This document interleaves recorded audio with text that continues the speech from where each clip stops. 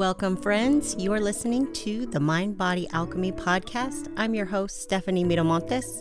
This is where intuition meets education in the realms of spirituality, fitness, mindset, and more, all to create lasting change. Hey, y'all. Welcome back to the podcast, and thanks so much for being here. You know, when you work really, really hard and it becomes really frustrating because you see little to no progress. There are a few ways that this happens, or rather a few reasons that this happens. And today we're going to talk a little bit about this. One in particular is the lie that says, it's only a little. This is one area that clients love to fight me because the way that I coach nutrition is pretty neutral. I don't tell you what to eat. I don't give you a food list. There aren't a lot of rules to follow. Nothing is villainized or restricted. And so when you start eating that way, especially if you come off of a really restrictive plan, it's a breath of fresh air. So when this little lie of it's only a little comes up, the inner restrictor starts to point fingers and get a little bit self-righteous, which is always really interesting and funny to watch. One of the main guidelines that I recommend to both weight loss focused and emotional eating clients, and really just anyone, is to stop snacking between their 3 to 4 daily meals. If you've been eating 5 to 7 for a while, this is not an easy ask at first, but most will find it's preferable after allowing some time for that phantom hunger that shows up during your normal eating times to just quiet the hell down and leave. While learning what that real hunger feels like, as opposed to, say, the desire to eat for emotional or practical reasons, there's a fun little game your brain likes to play called pretend to be hungry. Your mind will come up with all kinds of reasons for you to snack, grab something small, pick at something, or have just a little. Usually the big snacks are easy to see and eliminate, right? There are a lot of commonalities that happen here. These typically show up as really urgent emergency language. I'm not sure how long I'll be out, so I better eat now. I don't know if I'm going to be hungry for more than an hour or so I'll pack something to take with, right? It's like always being afraid of feeling hungry and trying to prevent it in advance. It's almost like there's no food on the planet and you don't know that you're going to be able to stop somewhere or grab something. And so you come up with this really intense story that you're just going to starve to death and therefore you must eat to prevent hunger. And I get it. If you've been dieting for a long time or you've done these really restrictive plans, you might be a little bit afraid of hunger.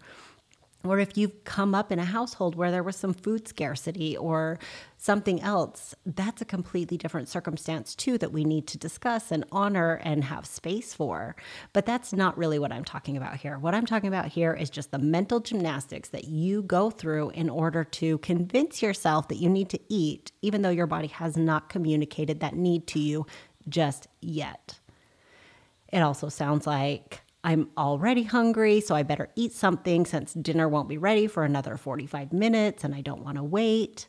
I don't want to be the one saying no to cake in the office, bagels at the meeting, and so on. Snacking before bed because your pleasure meter hasn't been hit for the day. There are a lot of these little ways that you convince yourself you need to eat regardless of how your physical body actually feels. And when we start to learn to calm the emergency language and remind ourselves that our bodies are just fine going a little longer without food and that hunger is just our body's way of letting us know we should eat soon, not right now, but soon, we can usually change that behavior and wait a little bit longer to eat. This takes time. This takes some mindset work. It takes coaching.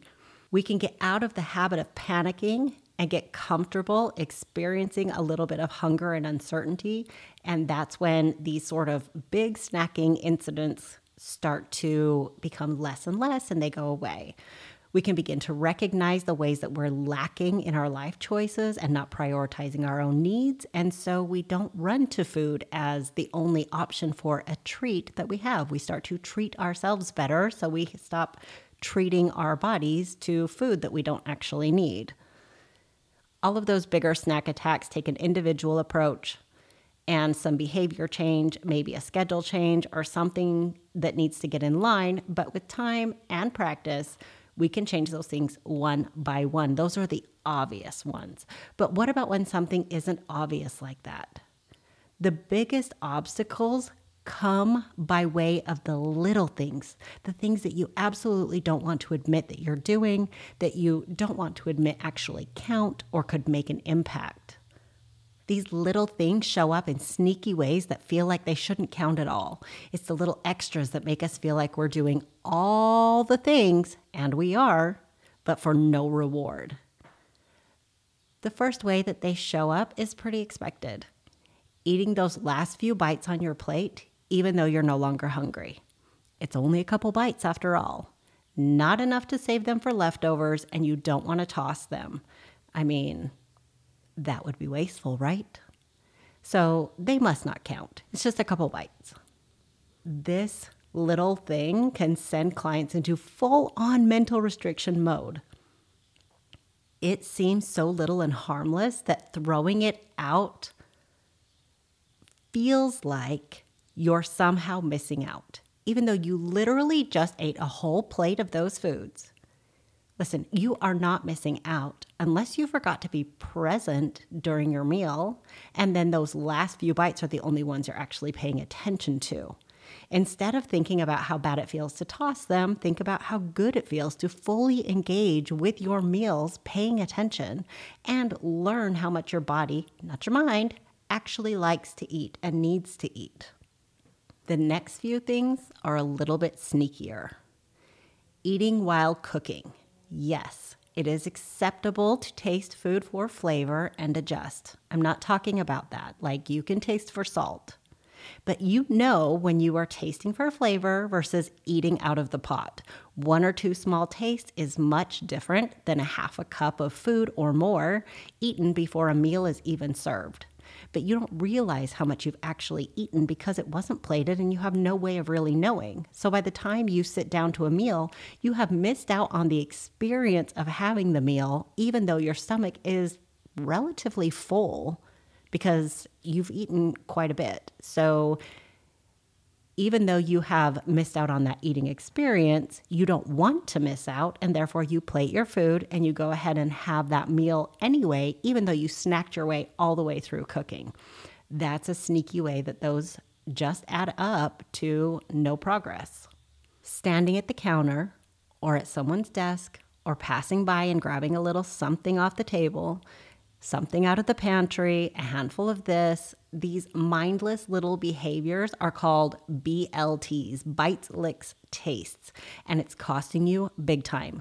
They have calories, obviously, and little added on to little is no longer little. It ends up being a lot, even though you feel like you've done nothing, right? These little handfuls, these little bites, these little extras, they don't feel like a meal. They don't feel like you've sat down and eaten. You haven't had an eating experience, and so you probably have already forgotten about them before you even move on to the next task that you're doing. Your family food pushers offering you a bite on the sofa during a movie or in passing. Those little love offerings are a progress dead end. Finishing the last little bit off of your kid's plate. Stop that. Seriously, you don't like soggy Cheerios, sticky leftover sandwich crust, or goopy mac and cheese that has gone cold. And as a side note, you are not worthless leftovers, so stop treating yourself like you are. Not every meal is going to knock your socks off. That's expected. But please stop putting gross food in your body just because it's there. You deserve time to eat and food that tastes good and is fresh. But that is a whole other episode. You work too hard to set yourself back from success by eating the little things that you don't remember 5 minutes later. If you're going to eat outside of meal times, stop trying to be sneaky about it. Eat something that is actually worth it. Eat consciously. Use all of your senses because day-old popcorn is not doing anything for you. Let's be honest here. It's not satisfying you and it's not helping you reach your goals. So what is the point? This is just a little shitty habit that you have that you are using to distract yourself or to take a break or, to procrastinate or whatever. The other reason that these little extras are progress killers is because when you are constantly topping yourself off with the little bites, you're going to struggle to work with your actual hunger hormones. How are you supposed to experience true physical hunger if you're always avoiding it with little bites of food? This top-off behavior is going to prevent you from being able to work with your body. We all know or have been that person that says they haven't eaten anything all day, when the reality is you've eaten a handful of nuts, drank a latte, ate a few bites off of your kid's lunch, threw back a handful of cereal, had an apple, and so on and so on and so forth. These non-meal meals add up to full meals throughout the day, but you still come home from work, you're tired, and you're unsatisfied, so you eat enough food to equate to 2 or 3 meals in order to satisfy that mental hunger and satisfaction, even though physical hunger probably isn't present and you think that you need these larger portions because you didn't think that you ate anything today. When you don't make progress, the first thing that starts to happen is you start to think that you should diet again. You should start restriction of the pleasurable food, begin to control everything, micromanage your portions, and you feel like your body is broken and betraying you. That maybe this hunger-directed eating thing won't actually work for you. Something is wrong with you. You're the exception to the rule. The old narrative of too old, it's my hormones, it's genetics, those all come stomping back, holding up their bullshit flags, creating a parade of negativity and doubt in your mind. And I hate to break it to you, but it's nonsense. You are not broken. Your brain is not broken. Your body is not betraying you. You are simply eating too much for the body that you currently have. And it feels like you work damn hard, which is so upsetting, for little to no payoff. These little extras are the first place you should be looking. When you think, that can't be it, think again. It absolutely can and probably is it. I have seen major changes happen from people who just cut the shit, got super honest with themselves about the times that they are eating when they are no longer hungry, and all of a sudden, progress. So get off your own foot. Stop lying to yourself about these little teeny extras that seem small, but the reality is that they aren't small. You're eating extra meals that accumulate throughout the week, and you're getting absolutely no satisfaction from them whatsoever. So yes, progress happens when we can figure out the right amount of food on your plate for your needs. But the lack of progress that shows up after that is rarely about what's happening during your meal, and almost always what is happening between them. That is all I have for y'all today. I hope you enjoyed it. If you did, screenshot it, share it on social media, make sure you tag me. All that stuff will be in the show notes. You can send me a message. Let me know what you thought, what your takeaways were.